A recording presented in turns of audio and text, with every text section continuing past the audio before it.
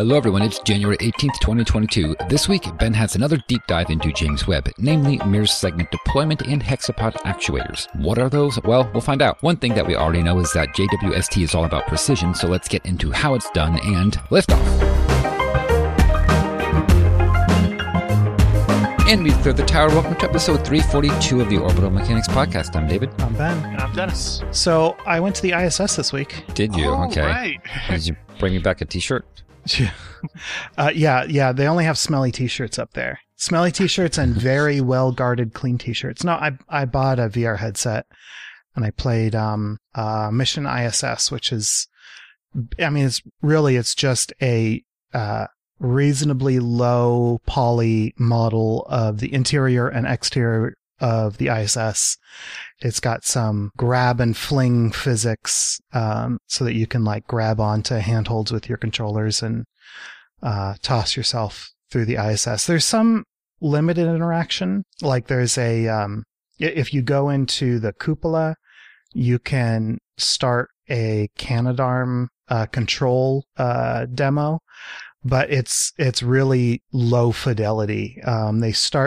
They give you a Dragon module that is like already within, like it's basically between two modules in the ISS. It's way too close, and they give you the Canadarm, but it's in a position where if you move straight to the Dragon, you wind up bumping the elbow into a module and restarting the simulation, which is really annoying because it's fun to play around with Canadarm. But yeah, you can like grab the Dragon and dock it. I wish that they had more Canadarm work loaded into the sim. But yeah, it's really cool. The really cool part of it is just the scale, being able to see like how big things are in a very intuitive way, and it's really entertaining. I had one moment where I went on an EVA and I'm kind of zipping around the exterior. By the way, I know enough about EVAs that I could see the paths that they normally take to get across station. And they have nav arrows. They want you to go down to the Dragon and check it out because they say that there's a leak, and then come back. And the path that they have you take is a bad path. I don't think anybody would ever actually take that path. So the first time I did it, I was like, no, those arrows are wrong. I'm going the right way. And it turns out, yeah, the right way has a lot more handholds. But I had this moment where I turned on the safer and I floated out to the end of one of the saws, one of the solar arrays. And I just kind of like looked back at the station with, Earth revolving below you in real time. And I just kind of had this nice quiet moment where I went, oh, this is a familiar place that I've never seen before. And it was just kind of a weird moment, but it was really nice. It was a lot of fun. So I'm watching a video as you speak about this, and it looks pretty good. Like you said, it's a low poly. You mean it's just not a very good resolution? Well, yeah, I guess. It's going to be fairly low polygon because almost everything in ISS is flat surfaces. I guess that's not really the issue. Some of the textures are really low resolution in a little bit of a disturbing way, where, in the toilet in Node 3. There are a lot of low resolution textures, but if you stick your head in there, the patch on the back of the wall, there's like a toilet patch, like a logo with an outhouse orbiting Earth. It's really high resolution. And so when you get close to it, it looks like it's not supposed to be there because it just stands out from everything. But yeah, it's not very high fidelity, I guess, overall. I don't know exactly what the issue is with the modeling, but it's not very high fidelity, but there aren't that many things missing, like there are representations, even if they're, they don't look quite right and they're not interactive.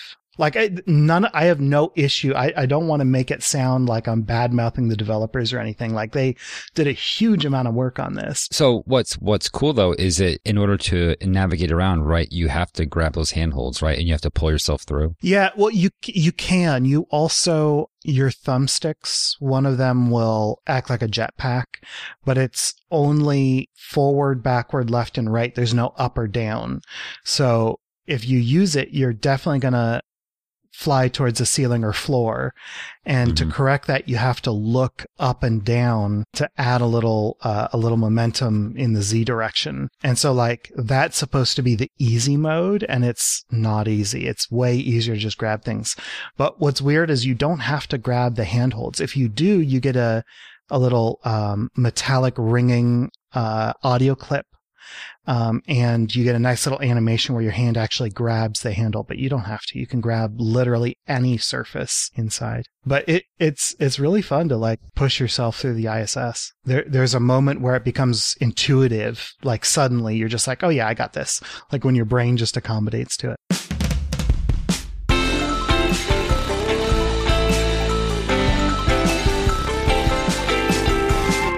The third and possibly final segment of Ben's explains everything about the JWST.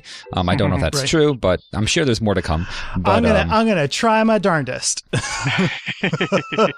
So what do we have this week? Right. So the only JWST activity right now is deploying the mirror segments on the primary mirror. And this is an interesting activity. And it involves one of the mechanisms on JWST that I am most fascinated by. So all of the 18 mirror segments on the primary mirror are launched in a stowed position. So the way they do it is each mirror segment has 3 metal pegs on the back of it, and they mate into sockets on the back plane. So you can kind of think of them as like crouching down to sit nice and solid. And so what they do is they extend them out. They lift them up 12.5 millimeters to get those pegs to clear the sockets. And then once they have them all lifted up, then they can go ahead and do all the focusing and tuning that they need to do. And maybe I can talk about the math that happens, like for the optics. It's like just understanding the math to the point where I can talk about it is going to be a heavy lift for me. This is really complicated math, at least when you're coming at it from the math experience that I have. It's in a blind spot for me. And I wish it wasn't. So we'll see. We'll see. But getting all of these mirrors lifted up is a very slow process. And it's really cool. Why? Basically, each of these mirrors has a number of actuators, and I'll talk more about the actuators later. But each of these actuators moves relatively slowly. But if they were to start all of the mirrors moving, start all the actuators moving to their final position on all the mirrors at once, I think this would be, under a half-hour exercise. But what happens is they have limits. First off, they only move one actuator at a time. And that's, for safety as well as for control simplicity. So they only move one actuator at a time, and then they only move each actuator 1 millimeter per day. And that mostly has to do with heating, I believe. So they're kind of grabbing each one of these actuators and moving them 1 millimeter and then checking, making sure everything's safe, and then moving on to the next one. So the entire mirror, I kind of imagine it kind of wobbling and fluctuating a tiny little bit and slowly drifting out to its final position. This activity will continue until at least launch plus 28 days, which would be next Saturday, I believe. And you can go on to, I believe, Where's JWST has it, as well as the JWST Deployment Explorer. I'll put links in the show notes. Yeah, I'd say Jonathan McDowell has a very text-based site where he's keeping track of the deployment steps. Oh, cool. So on the Explorer, you can actually see the state of each of the mirrors. Now, they only have one measurement, the kind of like the Z-axis measurement, how high it's lifted up. Rather than reporting each of the actuators. But, it's still pretty cool that you can see the numbers slowly increasing. Okay, so let's talk about these actuators on the mirrors. They're called the hexapod actuators. So my total rabbit hole for for this week, my major rabbit hole, because let's be honest, there have been many, is the cryogenic nano actuators on the main mirror hexapods, and actually on the secondary mirror as well. I believe it has the exact same mechanism. But like the primary mirror for JWST is really cool, right? Like it's gorgeous, and I will throw in the show notes a link to a cross-stitch pattern I ran across on Reddit this week, which, there's been lots of art based on the hexagonal mirrors at JWST, but like this cross-stitch pattern is so beautiful. I am really trying my hardest. I have embroidery thread upstairs. I just don't have any cross-stitch fabric, and I'm really trying hard not to run out to Michael's and buy a bunch of cross-stitch materials, because my eyes are already shot after work. The JWST primary mirror is not only beautiful, but it's kind of an inspired design. And Dennis, maybe you want to talk about this, but there are all these mirrors, but there are only 3 different prescriptions. And other than the prescription, each mirror is identical to all the others. Yeah, I don't know much about it, but it seems like they maybe are emulating how the Keck telescopes are arranged. Because when you want it to go bigger, you could either make a giant monolithic piece of glass, which University of Arizona is able to do underneath the football stadium, and so that's why some of the telescopes have that going for them. But then the Keck approach is, a lot of hexagonal elements that you fit together. So Dennis, Colin in the chat has a really good question. They ask, what's the curvature? Is it spherical, parabolic, or something different? Oh, and before we get to that, Delta V has a really good image. There was a packing slip in the shipment of the telescope or of the mirror, Delta V. It's clearly printed on an inkjet printer. It says, from JSC to GSFC, Merry Christmas, in alternating red and green font. That's the AFS optics subsystem that I was in. That's really good. So Dennis, what kind of curvature does this thing have? So JWST has, it's got 3 mirrors, primary, secondary, and tertiary. Also, actually, there's also a 4th mirror, but it's the fine steering mirror. Right, which that appears to do some good correction stuff. So the primary is elliptical and the secondary is hyperbolic. And so that combination, I don't know, certainly don't know off the top of my head what that combination is called. I don't know if it actually has a name, like the same way that, a Cassegrain or a Gregorian is a particular combination of primary and secondary curvature shapes. But it's elliptical primary, hyperbolic secondary, and then the tertiary looks like it's also elliptical as well. So. Oh, okay. I thought it was flat. Okay, cool. And here's the thing. Each of these hexagonal mirrors is able to actuate. It has, I think it's full 9 DOF freedom, degrees of freedom. I mean, it's full 9 DOF actuation, because you really don't want to miscalculate your thermal expansion somewhere and have a fixed mirror that suddenly is out of focus, right? So each one can move left, right, up, down, forward, backward, rotate, and then there's an additional degree of freedom where it can alter its curvature. It's just incredible. And there are some really good heat map looking things of if you use just 6 DOF correction or the full correction, how bad the astigmatism is, and how good this thing can focus. And it's really cool to see these waves of colors across the mirrors in partial correction modes, and then the whole mirror just being one solid color with slightly different variations in each mirror once you can correct for the radius of curvature. It's really cool. But each one of these mirrors, the mechanisms are identical. And so there are a huge number of repeated components. And the one that I wanted to focus on is called the hexapod actuator. Each mirror actually has 7 of them.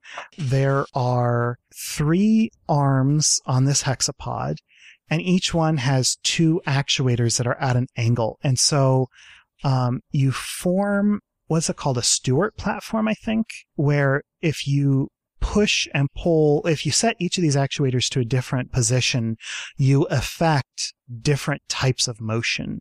And you kind of have to use them all in concert to get, to isolate one axis. It's really cool. And then so that's 6, right? 2 pairs, or 3 pairs of 2. And then there's a third one in the middle, that pushes up. So it spreads the center of the mirror from these ties that run out to the outside perimeter, each of the corners. And by changing that one in the middle, you can pull on the corners of the hexagon and change the radius of curvature. So you've got 18 mirrors, and each mirror has 7 of these actuators. And so my question was like, how in the world do these actuators work? Because they have to be so incredibly precise, but they also have to have a huge range of motion. And like, where are the numbers? It's really, really incredible. The course adjustment range is greater. The requirement was to be greater than 2 millimeters. The actual capability realized was 21 millimeters. That's like the length of one of my fingernails, right? I got about 2 centimeter. Oh, no. That's double the length of one of my fingernails. Like this is a huge amount of motion. When you compare it to the fine control, the step size for fine control is 7.7 nanometers, and the fine repeatability is 2 nanometers. What? Right? Like the range between 2 nanometers of repeatability and 21 millimeters of total travel is mind-boggling. And let me boggle your mind further. There is not a fine control motor and a coarse control motor. They are the same motor that controls both types of adjustment. It doesn't make any sense that somebody could put this out as a requirement and then go, yeah, let me take an afternoon and come up with an idea. I mean, like, obviously this was not invented over an afternoon. It certainly wasn't designed over an afternoon, but as complex and high performance as a system is, it really turns out to be quite a simple system. So let's start out by talking about the fine control motion. The concept here is actually really simple. Think about a car jack. A car jack is shaped like a diamond, and if you pull the outer corners towards each other, the upper and lower corners move apart. Right? This is a 4-leg fixed linkage, or a 4-arm fixed linkage. And so you have a crossbar. Well, it's actually a 3-arm fixed linkage, but you duplicate 2 of the arms. So the crossbar, that's normally a threaded rod that's connected to the crank that'll make your arm sore, that's 1 leg. And then the top of the pyramid, those 2 are the second and third. And so you bring the bottom of the pyramid, you make the bottom of the pyramid smaller, and the pyramid gets taller. Now, in this case, instead of using pinned hinges like in a car jack, they actually used a compliant structure. So it's bits of metal that are thinned at the corner so that it can bend, which, like, already compliant structures are really cool. And it's really cool they used one here. But then in addition to that, instead of using like a diamond or a triangle shape, they used a trapezoid. So you've got a narrow, like a short top side that's connected to the mirror, and a long bottom side that changes length. It's the cross arm. And by changing the length of the bottom side, you change the angle of the 2 vertical sides, and so you change the height. Now, the key here is, instead of using a threaded rod to change the width of the bottom of this fixed linkage, instead they use another compliant mechanism for the crossbeam. So the crossbeam actually bends up and down in its middle. So it's almost like it's two arms connected in the middle. And so by moving the middle portion of this crossbeam up and down, you can change its length very slightly, right? And so it's almost like a set of gears where like each step slows the rotation but increases the force. So here you reduce, the first step of reduction is actually, it's actually the second step of reduction, but like by bending this compliant structure crossbeam up and down, a big motion in the up and down will result in a small motion extending side to side. And then you have the two arms that go up to the top part that's connected to the mirror. And by changing the angle of those very slightly, by changing the angle of those vertical legs a lot, you change the height of the entire structure a very tiny amount. And so that's two stages of reduction. Real quick, the entire structure isn't shaped like a trapezoid. It's shaped like a capital letter A. So it's a trapezoid with two legs going down, which allows this whole compliant structure to flex around a lot. And so the reason I want to talk about that is because the position of the stepper motor is actually between the legs of the capital A. And so the stepper motor, it's a very standard 15 degree per step stepper motor, and it's connected to a camshaft. And the camshaft, it's an eccentric cam, and so that basically means a circle that's off center slightly. So as you rotate the shaft, the cam moves around. Importantly, it moves up and down in a sinusoidal fashion. But this is a repeated motion. So you can spin this camshaft infinitely, and the end effect will be the top beam of this trapezoid moving up and down over and over and over. And you can just keep spinning that camshaft and it'll just go up and down, up and down, up and down quite happily. So this mechanism will never bottom out, if that helps you think about that. Or if it helps you start thinking about what the next step might be, right? So the camshaft that has this eccentric cam is attached to the stepper motor with like a gear, which, steps down its motion. And of course, the stepper motor is a gear motor, so it's got additional gears inside of it. So this camshaft is directly connected to the gear. And then the camshaft is also connected to a bevel gear, which eventually makes its way down to a threaded rod, which allows for the course correction. So the big movements. And what's really, really clever is that between the stepper and the threaded rod is a tumbler. It's called a tumbler coupling. So if you're familiar with a tumbler lock, it's the exact same thing. If not, think about two discs that rotate coaxially, right? So they might as well be on the same shaft, but the two discs have two pins.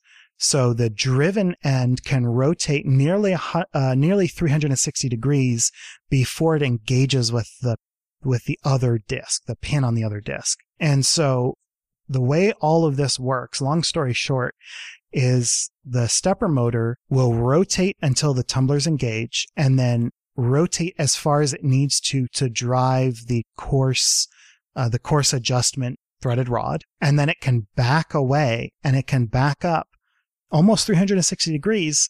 And in doing that, it drives the fine adjustment. So to do all of this, you have to drive the motor in multiple directions. But you can do all of this adjustment with one motor. And like, this is one of the coolest mechanisms maybe not the coolest mechanism I've ever seen, but certainly the coolest mechanism I have seen in the last 3 years. It's really, really fantastic. There are a couple of details. The threaded rod, because it's under pressure, it's going to back drive this whole mechanism.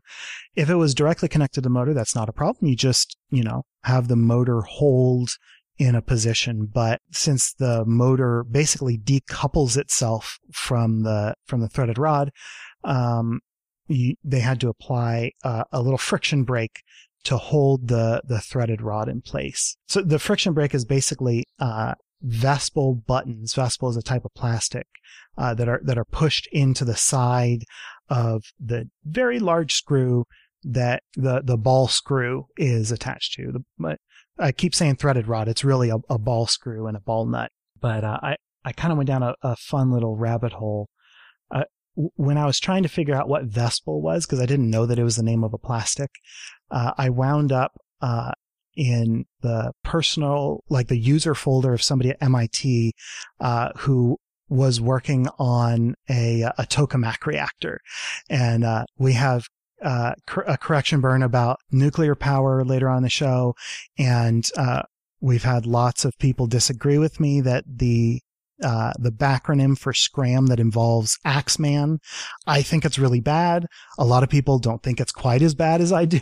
So like, I kind of landed on this reactor Wikipedia page, and I'm just like, oh yeah, it all comes back to nuclear power, doesn't it? I can't get away from it. There's no escape. Yeah, there really isn't. So there'll be a diagram in the show notes that shows all of these different parts, in a very nice sort of like block diagram kind of way. And I really want to 3D print a version of this, because pretty much all of the specs are available in this paper that'll be linked in the show notes.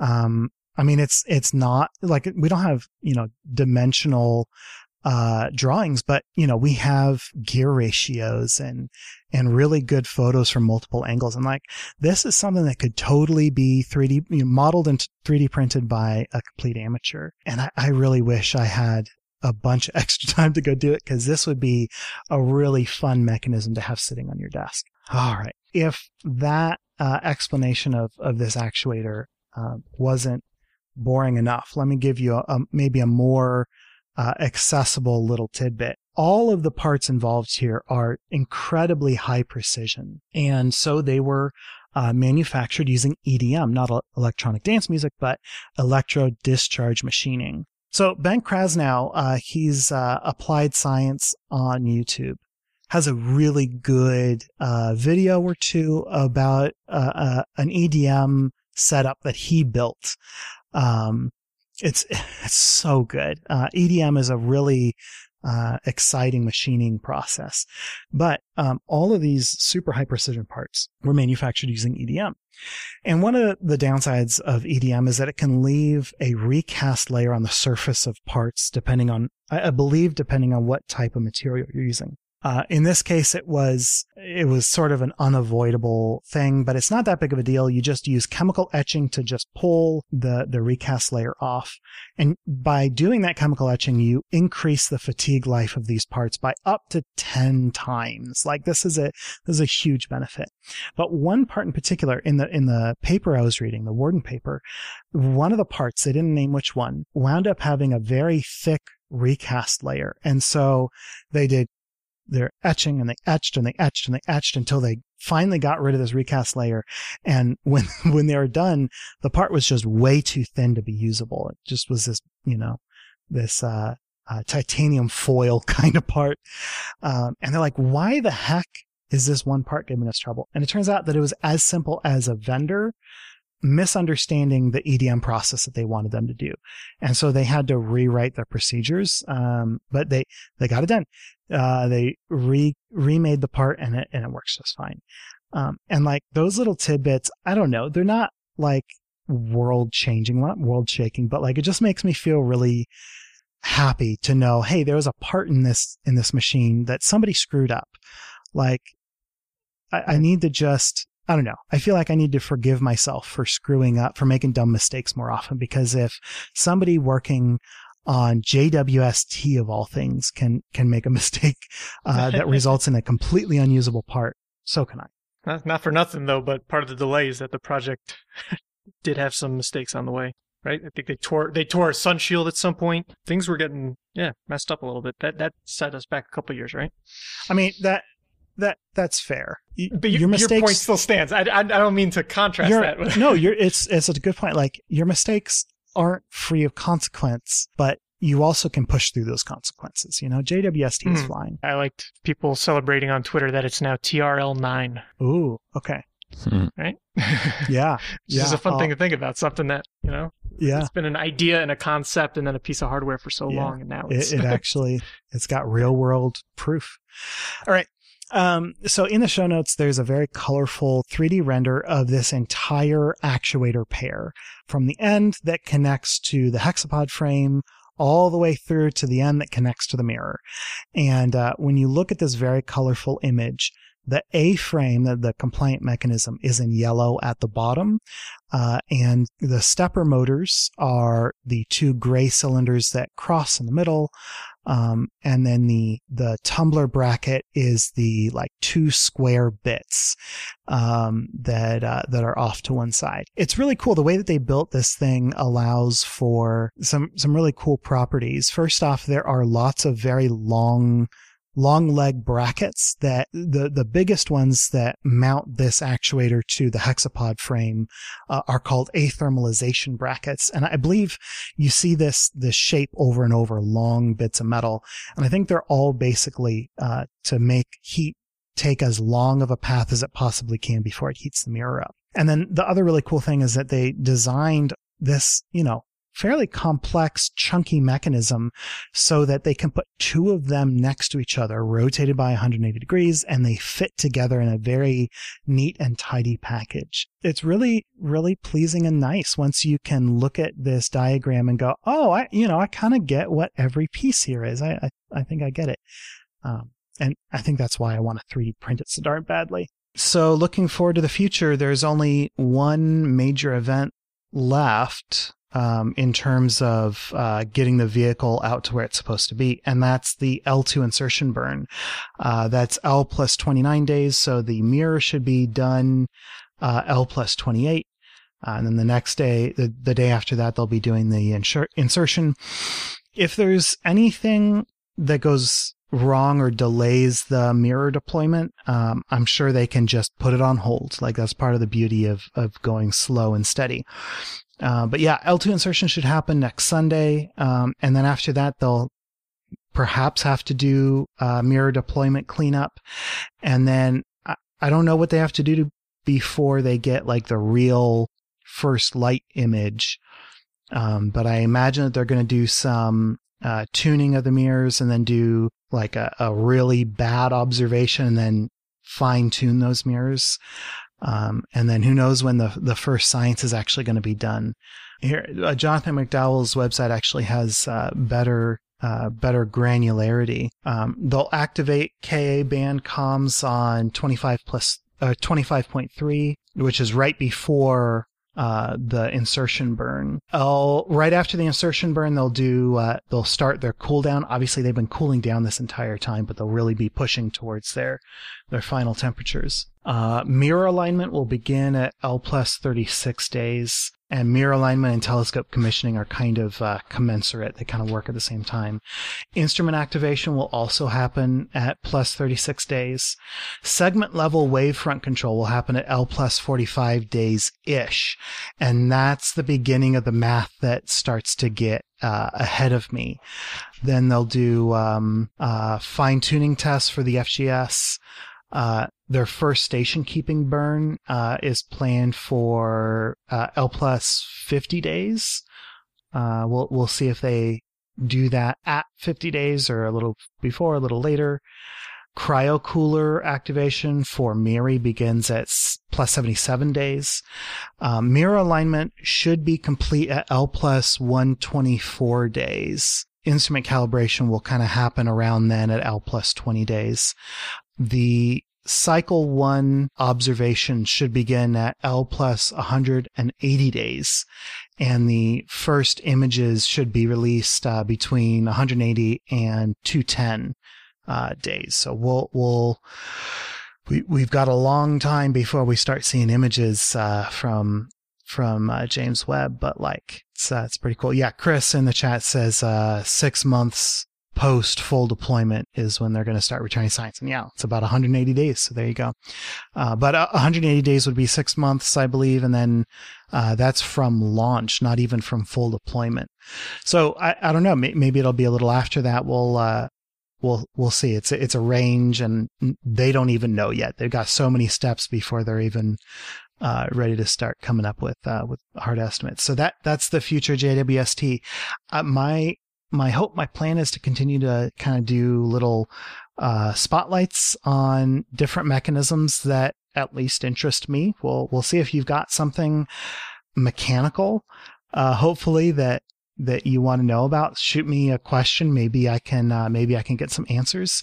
Like I've said before, there are such great articles out there that we can actually get some really good granular things to imagine about James Webb. It's really pleasing to me. So it's aesthetically pleasing that we can do that. All right. So to wrap up my exhaustive and perhaps exhausting coverage of JWST this week, a new estimate was put out on the operational life of JWST. Right? It all comes down to how much fuel they have because it's passively cooled, so we don't have to worry about cooling. And at this point, the current estimate is that they have 20 years worth of propellant. Wow. No cheering. Okay. No cheering. Okay. Yay. Okay. Oh, sorry. I was typing in Discord, but yeah, right. We knew it was significant, but significant was a factor of 2.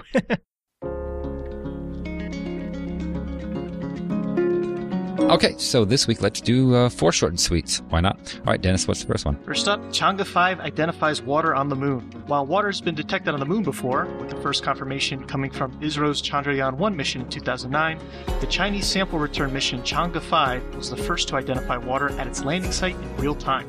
Researchers used the spacecraft's lunar mineralogical spectrometer to identify water's spectral signature at 2.85 microns, with concentrations ranging from 120 to 180 parts per million. The results are free to read as an open access article in Science Advances. Next up, Perseverance rover prepares to clear blocked sampling tube. Perseverance's 7th sampling attempt started off smoothly with a successful coring and extraction of material from a rock named Isol, but then encountered problems when transferring the sample bit to the rover's carousel for storage. Sensors indicated a higher resistance than expected as the bit was moved towards the carousel structure, a phase of the process called coring bit drop-off. Some debris from the core had fallen into the carousel, preventing a bit from seating completely.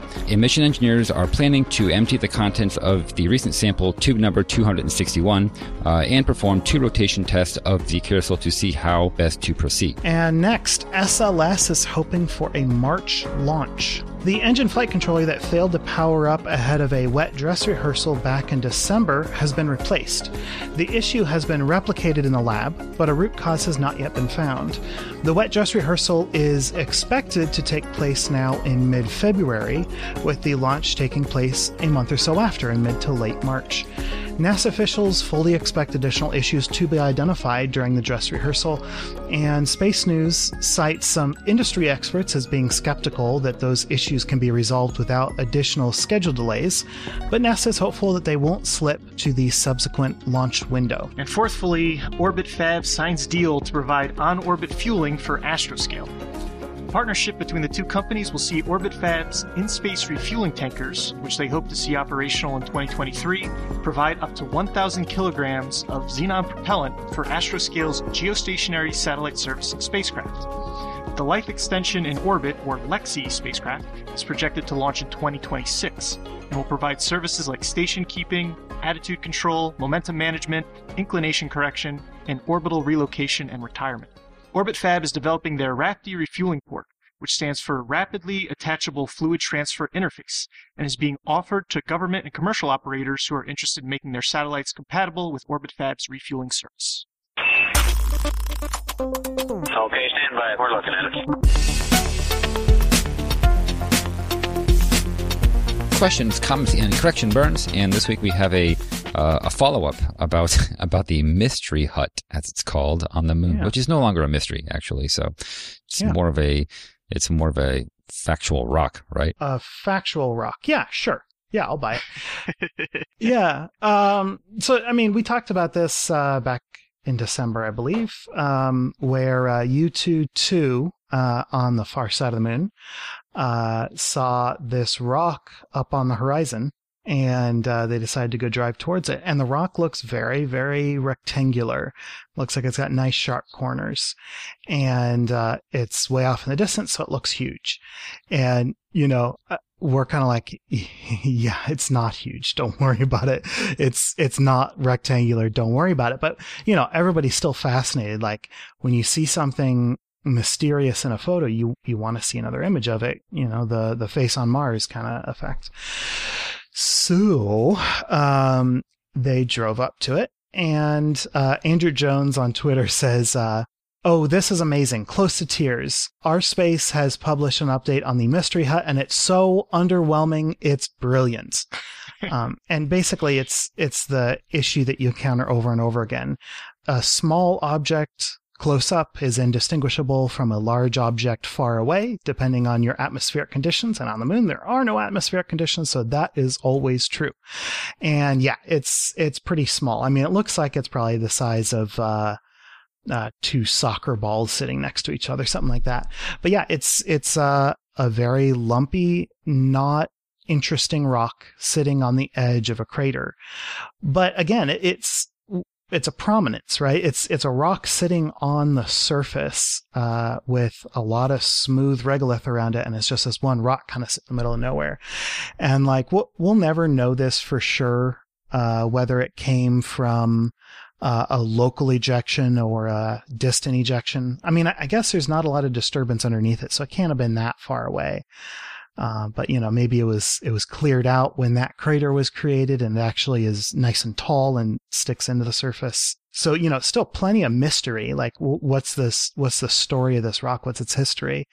But it's really cool to look at the two images, from far away and relatively close and go, oh yeah, I can see how that would look like that from far away. It seems like it's just a trick of light and shadow, because where there should be the rock, you just see this, like on the left side, it looks like it has a very straight and vertical edge to it, but that's not the edge of the rock. As far as I can tell, that's actually just hidden in shadow. So if you could see the whole rock, you would see that it's not really shaped like that. Yeah, it depends on what the sun angle is.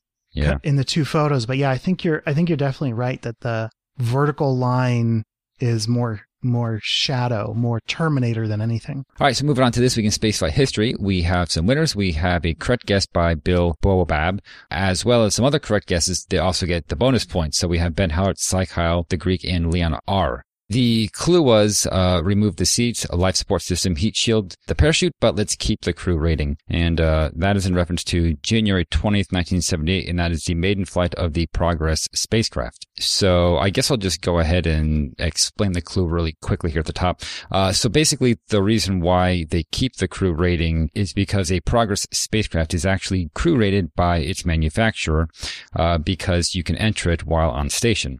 So while docked, you can go inside, and therefore it's crewed. It's just not crewed for launch, but it's crewed for, I guess, everything else. So it's kind of a technicality, but that's how they classify it. So yeah, that's the explanation for the clue.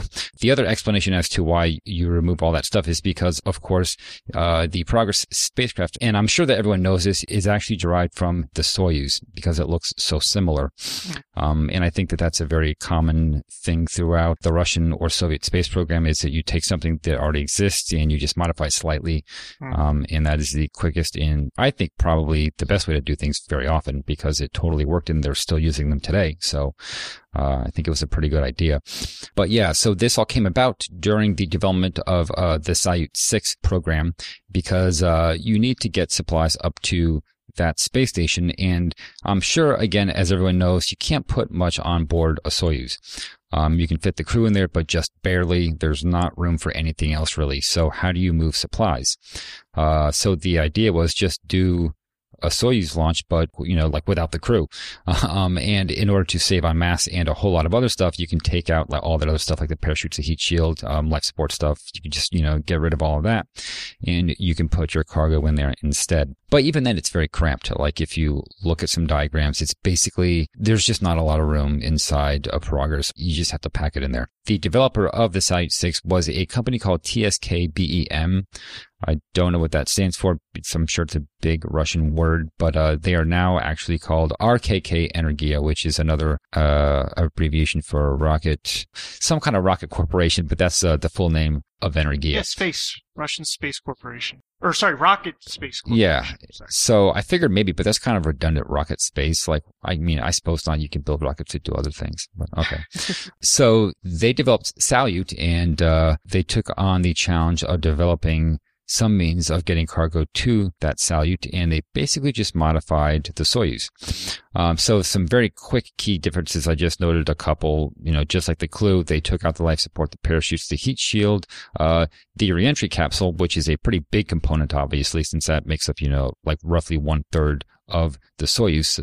So they take that out, and of course they replace it with something else. And then obviously the Progress does not separate because there's just no need to do so. That reentry module is actually replaced by a refueling module, because that's a big part of what the Progress does. Lots of refueling. So the very first Progress, and this is, I guess, the event that we're talking about, that was launched on January 20th of 1978, and it was to resupply the EO-1 crew, who spent 96 days aboard the Salyut 6. So yeah, for 96 days, you're going to need some resupplying, although I suppose, well, no, again, I don't think they could have taken up enough with them because they're in a Soyuz launch vehicle. I don't know how many provisions you can cram in there. So yeah, you can kind of see how that's an issue. Yeah, that first Progress just carried some scientific equipment and fuel for the Salyut in order to make orbital adjustments. And that's pretty much all I'm going to say about that mission, because what I really wanted to talk about was the actual Progress vehicle itself, because this is something that I probably didn't know as much about as I should, because we talk about them all the time, and I'm never sure, like I just know that it's kind of like a Soyuz, but kind of not.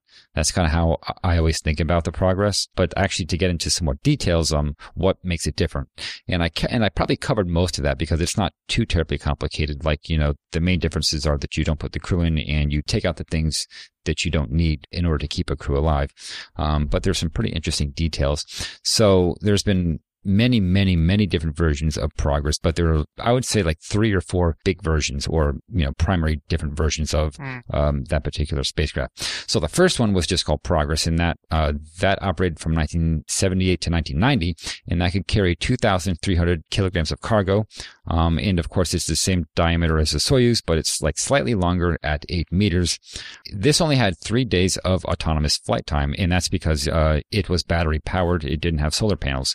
I'm not sure why they went for that. I mean, they didn't need the solar panels. I suppose that's why, but, having to operate it on batteries when you could have just used the solar panels, that seems like a pretty good idea. And I believe that Soyuz, correct me if I'm wrong, did have solar panels, right? Yeah, the Soyuz T had solar panels, and that one was flying in 76, as early 76. Yeah, I guess just because it wasn't necessary, and they could put batteries. I suppose maybe that saves on mass a little bit, but of course this does limit the flight time.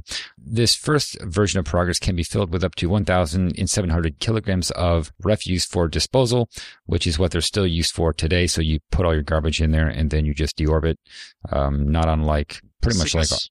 like the Cygnus and all of the various cargo vehicles. You can just fill them up with garbage and then deorbit them. So that was the first Progress. But the next big step up was the Progress M, which operated from 1989 to 2021. So I guess they just retired that, huh? And I'm sure we mentioned it and I've already forgotten.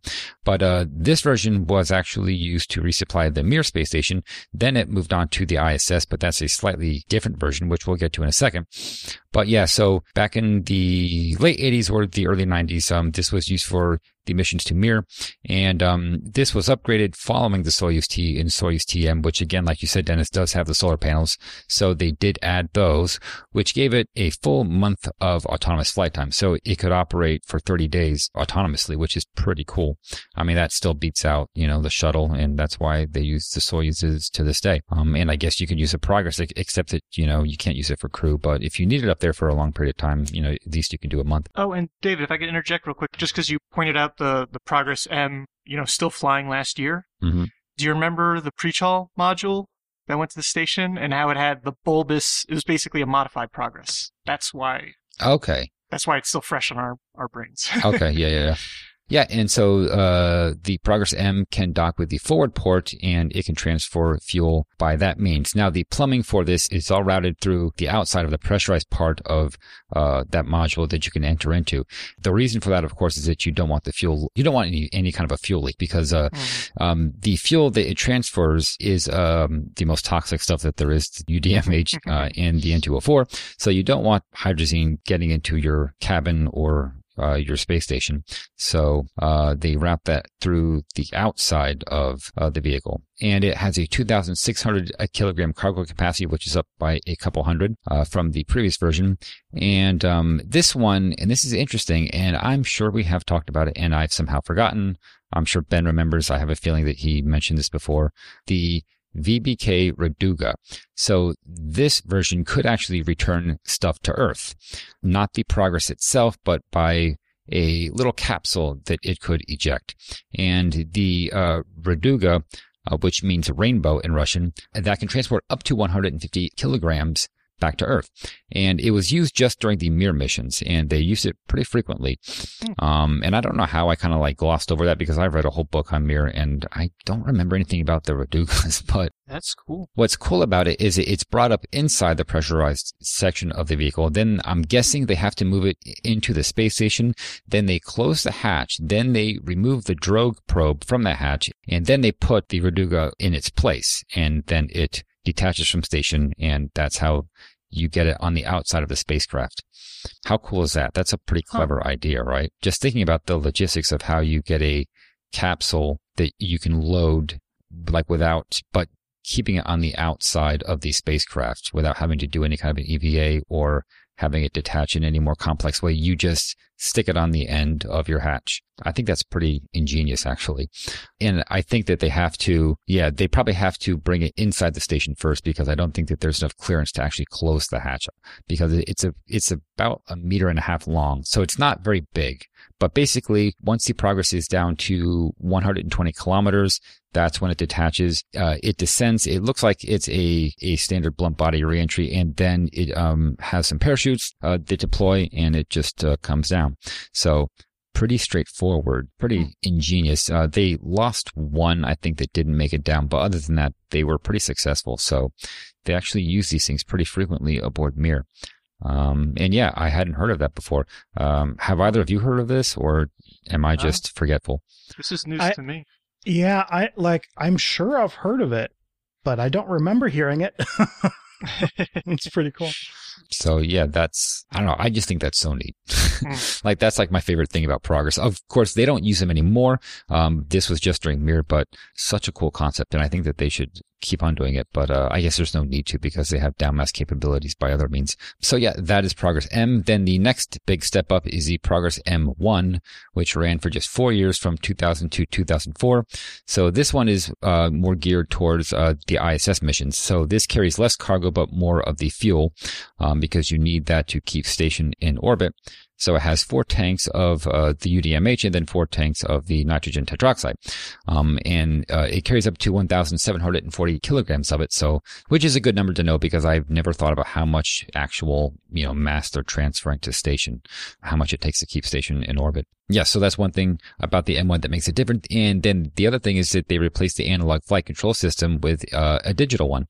So that's a big upgrade. But moving on to Progress MS. So this is the latest version. I forgot to put the date in here, but these are still operating. These are the newest versions. The Progress MS contains an external compartment to deploy satellites, much better MMOD shielding, mostly around the cargo compartment. So in order to prevent any debris or micrometeoroids, better shielding there. And it uses I don't know how to say this, Luch relay satellite system.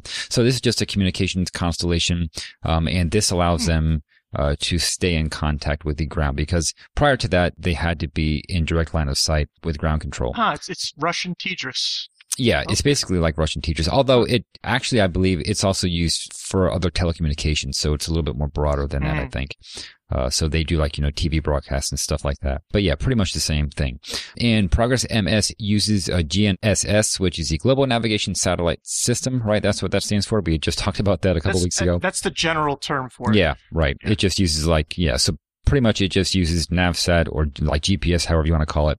So yeah, it uses real-time relative navigation, which is pretty cool. And I think, when was the last time we were discussing this? I don't think it was with respect to Progress. Maybe it was a Dragon. We were having a pretty deep discussion about it on one of the episodes about how exactly a cargo craft determines its position, like relative to station, and how it switches from autonomous navigation to the station relative navigation, that kind of thing. Yeah, Ben showed a picture of like a Doppler map or something.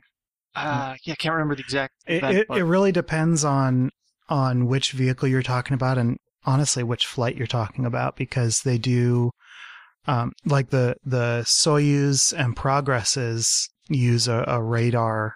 It's part of KURS. It's a little radar antenna that can spot a radar beacon that's offset to one side. But yeah, there's been visual guidance and radar guide. I mean, it's all over the map. It's pretty cool. And so speaking of KURS, the KURS-A, which was what was used up until now, was replaced with KURS-NA, and that requires only one rendezvous antenna. And I think, again, that was something that we had discussed, how many and how exactly this works. And KURS is always fascinating and always kind of confusing to me. But so one rendezvous antenna. So I guess a little bit simpler. It employs, and I didn't look it up. That's actually one rabbit hole I didn't go down as I was reading up on this. But whatever the primary differences are as far as the details as to how the KURS-NA system works, I'm not sure. But suffice to say, it's definitely an upgrade. I don't know if they've had any problems with that one. The KURS-A, they most definitely did. They actually, rammed the Mir space station once, and we've heard about, the various problems that they've had with that. So, having to guide something in that doesn't have a pilot, that can be tricky. So you're having to do it remotely. And, and then I wanted to mention Progress M2, which was planned for delivery of larger cargo to the International Space Station. This would have a larger cargo module section, and it would have to be launched on a Zenit rocket because of how much larger it is, which is a cool concept, but it was abandoned due to financial issues, which is like so common with anything that's developed by Russia these days. It seems that they have all kinds of cool ideas, but then they never make it off the drawing board. But that was a pretty cool concept. So basically, you could use a Progress to deliver actual modules to station. Preach-all, I guess, right? The one time it happened. So yeah, I guess they did do that. They just used more or less an existing Progress, not the MS version, but one that's called the M-UM, which is again just another variant, but a more capable one. But I believe that did still launch. Let's take a look here. That launched on a Soyuz rocket, so that did not launch on a Zenit. So they didn't need to upgrade the rocket. So the Progress MS would have been significantly larger, or at least large enough that you would, need to change the launch vehicle itself. Right. I see what you're saying. Like, there's, Anatoly Zach's site has a nice picture of it fitting snug as a bug in a Zenit. Yeah, but yeah, so that was maybe more for my own clarification than anything else. A quick rundown of Progress spacecraft, just, the basics, because I had always kind of wondered a few things, and I knew, but I didn't know. So that's hopefully that's a good clarification, a good primer on exactly how Progress works. Yep, and that's your This Week in Spaceflight History. Awesome. Thank you, David. All right. Next week is the 25th to the 31st of January. Dennis, do you have a clue for us? I do. Next week in 1995, get me my briefcase. All right. 1995. If you think you know what this clue is, shoot us a tweet. Use the hashtag ThisWeekSF, and good luck, everybody. Good luck. All right. So now we can move on to upcoming spaceflight events, and we only have one launch, but two other events prior to that. So, Ben, what is the first event? All right. First up is a Russian spacewalk. So this is going to be taking place on Wednesday the 19th. And that's Expedition 66. Oh, Spacewalk 51. And they're going to be outfitting the Nauka multi-purpose module. I don't know the specifics. I'm assuming they're just running a bunch of cables like usual. Maybe they're going to be deploying an antenna or two.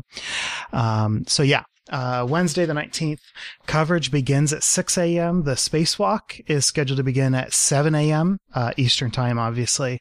And it's scheduled for 7.5 hours. We'll see how long they stay out there. And next up, our other non-launch event is on January 21st, Friday, at 10:15 a.m. Eastern, will be coverage of the undocking of SpaceX's CRS-24 cargo ship from the station. While the coverage starts at 10:15 a.m., the undocking itself is scheduled at 10:40 a.m. Again, these times in Eastern. And then finally, the only launch is the launch of an Atlas V in what appears to be the very first time it's ever been in the 511 configuration. So this is a cool little precedent here. And it's launching the USS F8, which is, I believe, a pair of geosynchronous satellites, or a pair of satellites going into geosynchronous orbit, rather. And so it looks like that these satellites are going to be used to contribute to timely and accurate orbital predictions. So basically helping to refine predictions about like various things in orbit, and it's supposed to help avoid satellite collision, which is really neat. I've never heard of a satellite that does this. This might be the first of this kind as well, actually, which it's definitely something that's needed. And it's classified as a space situational awareness type of a satellite, which is kind of cool. I like that. Situational awareness. That's always a fun term. They throw that term around all the time. It's good to see that we're actually building Yeah. stuff to help with it. So yeah, the 511 configuration. So what this means, it's a 5-meter diameter fairing, right, with one booster and of course the one upper stage engine. And one SRB. And most of the time it's a 411, right? So we're looking at a 4-meter fairing, but these ones are 5. I guess this means that they're very big, or at least very wide satellites. You need that larger fairing. That's pretty cool, and a pretty cool payload as well. So it's launching again on the 21st at 1900 UTC through 2154 UTC from Slick 41 at Cape Canaveral. So check that out. That'll be interesting to see how it looks with a slightly larger payload fairing. I'm not sure how different it'll look, but still, it'll be kind of cool to see. It doesn't look that different, to be honest. Yeah, it's just one meter difference on something that big. You're probably not going to be able to see any huge difference. All right, and those are your upcoming spaceflight events. All right, and with that, let's do over the show. And we would like to thank Ronald Jenkins and Tim Dodd for our music. We record live on Sundays at 9 a.m. Pacific, 12 p.m. Eastern. Thank you so much to our $5 and up Patreon supporters for joining our recording sessions and helping us make correction burns on the fly. And a special shout out to Chris, aka Sty Garfield, Deathkin, Fiery Dawn, The Greek, Mike, Leon Running Man, Colin, and Delta V for joining us live in today's chat. Thank you. If you want to support the show as well, please leave us a review wherever you listen, or visit theorbitalmechanics.com/support for our Patreon campaign, affiliate links, and other resources. And another special shout out, thank you so much to ADCO level supporter Spencer Utz. Thank you, Spencer. We really appreciate your contribution. And for more information on this episode, such as show notes and other links, visit our website at theorbitalmechanics.com, and be sure to check out our store for mission patches, t-shirts, and hoodies. You can talk about the show with other listeners on Twitter and Reddit. We're Orbital Podcast on both. You can talk directly to us by emailing info@theorbitalmechanics.com. So that's it. We will see you next week on Orbit. Until then, later. Goodbye, everybody. See you.